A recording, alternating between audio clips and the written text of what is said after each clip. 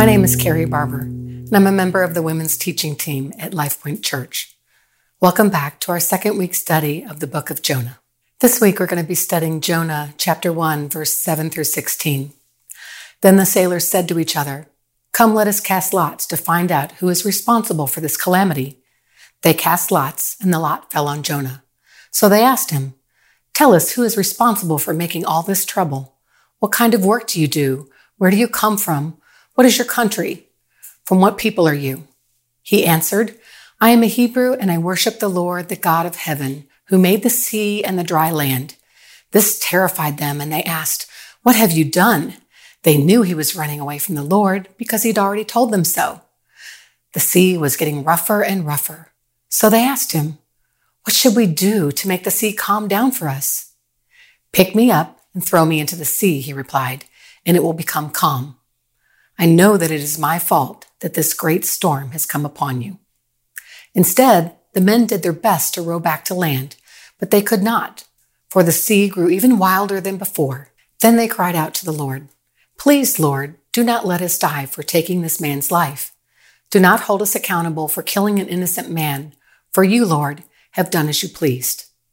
Then they took Jonah and threw him overboard, and the raging sea grew calm.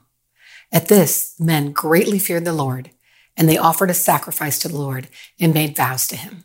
The Bible is first and foremost about God. Second, it is about his people and his relationship with people. There is so much to learn in this small book of Jonah, and a lot of it is about God's character. But if you let it, it can get a little lost behind the person of Jonah and the big fish. Part of that is because we remember the big fish from childhood and possibly didn't take another look as we became an adult. Maybe we think we knew the whole story. It might be because the whole idea of being swallowed by a big fish seems so unbelievable that we dismiss the book altogether. It could also be that it's such a small book and it kind of gets lost in the Bible among the other important books. I'm here to tell you that it is all important. Every book of the Bible is the inspired word of God and has something to teach us about God, his character, his ways, and his relationship with people. Let's dig into this week's study and see what we can learn about God and his relationship to us as his people. We're picking up in the middle of a story today, and here's a quick reminder of what has happened so far in verses 1 to 6. God speaks to Jonah. God tells Jonah to go and preach to the Ninevites. Jonah was called by God to intervene because the Ninevites are behaving in a very wicked way. Jonah judged the people of Nineveh. Jonah judges the people of Nineveh as not worthy of God's grace and mercy. So, spoiler alert, chapter 4, 2b, Jonah is speaking to God and says, "I know that you are gracious and compassionate God, slow to anger and abounding in love, a God who relents from sending calamity." Jonah knows God's character and has judged the Ninevites as not worthy of God's love. Jonah tells the sailors that he's running from God. Jonah knows what he is doing. He's disobeying God. I've disobeyed in my life, but I can't remember a time that I actually confessed well in the middle of the act. This is an incredibly bold action on Jonah's part. A violent storm comes up, which is not a coincidence, but God sent. This lets us know from very early in the story that God is going to accomplish what he has planned, and there's very real consequences of our actions and our disobedience. Consequences that could affect not only our own life, but also the lives of others. This is the very important part of our lesson this week. There are consequences for disobedience. Concerning this storm, it says that it is so bad that everyone cried out to their own God, but the storm rages on. The leader or captain of the ship takes note of this and goes looking for Jonah. He's hoping to save his boat and the crew. Recognizing that all other gods have failed to calm the storm, the captain tells Jonah to get up and call on his own God, and maybe he will take note of the situation and save us. Essentially, this leader is trying another way to solve a very real problem that he may lose his boat and everyone that is on board. Now we pick up in this week's study. In verse 7, the sailors have decided in the midst of all this crazy storm to cast lots. They're looking to place blame, and to do that, they need to find the guilty party. They want to know who is responsible for this awful situation, which they feel could cause their own death. This is a life or death situation here, and they decide to gamble on a solution. This reminds me of being a child, picking teams and that silly method of saying, eeny, meeny, miny, mo, catch a tiger by the toe. If he hollers, make him pay $50 every day. My mama told me to pick the very best one, and you are not it. Then somebody would be eliminated, and then the choice would start all over again. Anyone else do that? What about the famous pick up a flower and pull away the petals? He loves me not. He loves me not. With that one, if you thought you were in love and you did not end on the right choice, you threw away the flower and tried again, right? Anyway, this method is to try to get an answer or to make a decision without really having any responsibility for the outcome.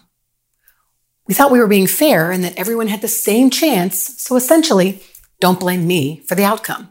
There are many references in the Bible where casting of lots are used. Remember at the cross? The guards were casting lots to see who got the clothing of those who were being crucified. This is noted in both Matthew and Luke. This was more like a gamble.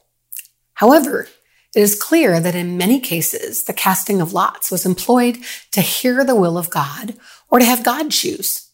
Joshua noted several times that he will cast lots in the presence of God, so everyone would know what God wanted. Essentially, God's choice. In Jonah 1:7b, we find that the lot fell on Jonah. God is speaking to the ungodly and to Jonah. The responsibility for this storm is on Jonah. Apparently, Jonah was right there to see the outcome because we're told in verse 8 that the sailors started with rapid-fire questions to Jonah. What did you do? Where did you come from? What is your country? From who are your people? This seems strange to me in the midst of the storm where you fear your death. You want to know the answers to all these questions? But Jonah steps up and takes the opportunity to declare God. He answers their questions and then boldly declares, I worship the Lord, the God of heaven, who makes the sea and the land. This is an important statement. There were many gods back then. As noted in verse 5, the sailors had cried out to their own gods. These were false gods in the Old Testament, and many were named after natural things. These are gods of the sun and stars, moon, plus animals, and even animals crossed with humans. They were worshipped for the harvest, fertility, favor, prosperity, and more. We know that these gods were false idols without the power and love of our God. For Jonah to declare that his God, our God, is who made the sea and the land meant that God was a creator. God had dominion and authority over the exact thing that they were battling, the storm. What was their response to Jonah's statement? Complete fear, saying, what have you done? This again was trying to assign blame or to find a reason for this terrible storm and how they might be able to stop their potential demise. They all thought they were going to die. Verse 11 then says, the sea was getting rougher and rougher. The sailors then asked Jonah, what should we do to make the sea calm down for us? Without realizing it, in the middle of all this chaos, the sailors recognized that God was in control of the seas and the fact that Jonah running from God was the real problem. Jonah then understands how his sin, how his running from God has affected this boat, the cargo, and all of these people. He knows that all of this is his fault. Therefore, he accepts the responsibility and offers his life to save them. Verse 12 says, pick me up and throw me into the sea, and it will become calm. I know that it is my fault, and this great storm has come upon you. How does Jonah know this to be true? Did God tell him? Was the feeling guilty about running from God? Was Jonah hoping to die? Is death better than listening to God? Was Jonah's understanding that he would have to pay the price, essentially deal with the consequences for his running from God? Sisters, disobedience always has consequences. Sin always has consequences. It may be small, or it may be a major storm that affects you and all those around you, your family, friends, and even possibly innocent bystanders. It may be as small as missing a blessing that God had for us, and we may never even know about it. The consequence may be brought on by God or simply be the result of our own actions. Don't blame God if you're caught stealing and you end up in jail.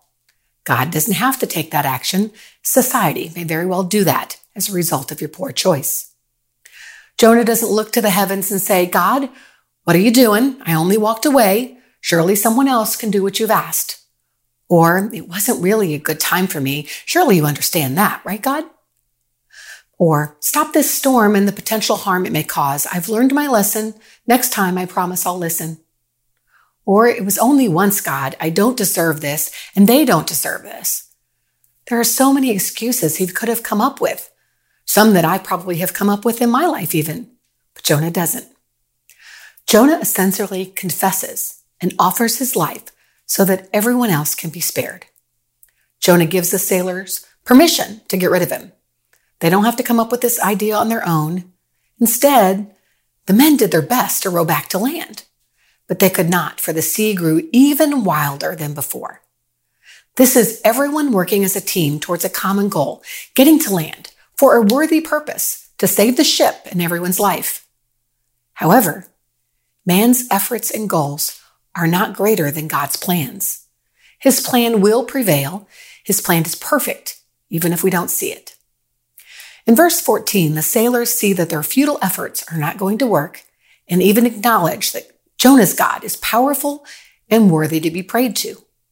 They cry out to the Lord, "O Lord, please do not let us die for taking this man's life. Do not hold us accountable for killing an innocent man, for you, O Lord, have done as you pleased."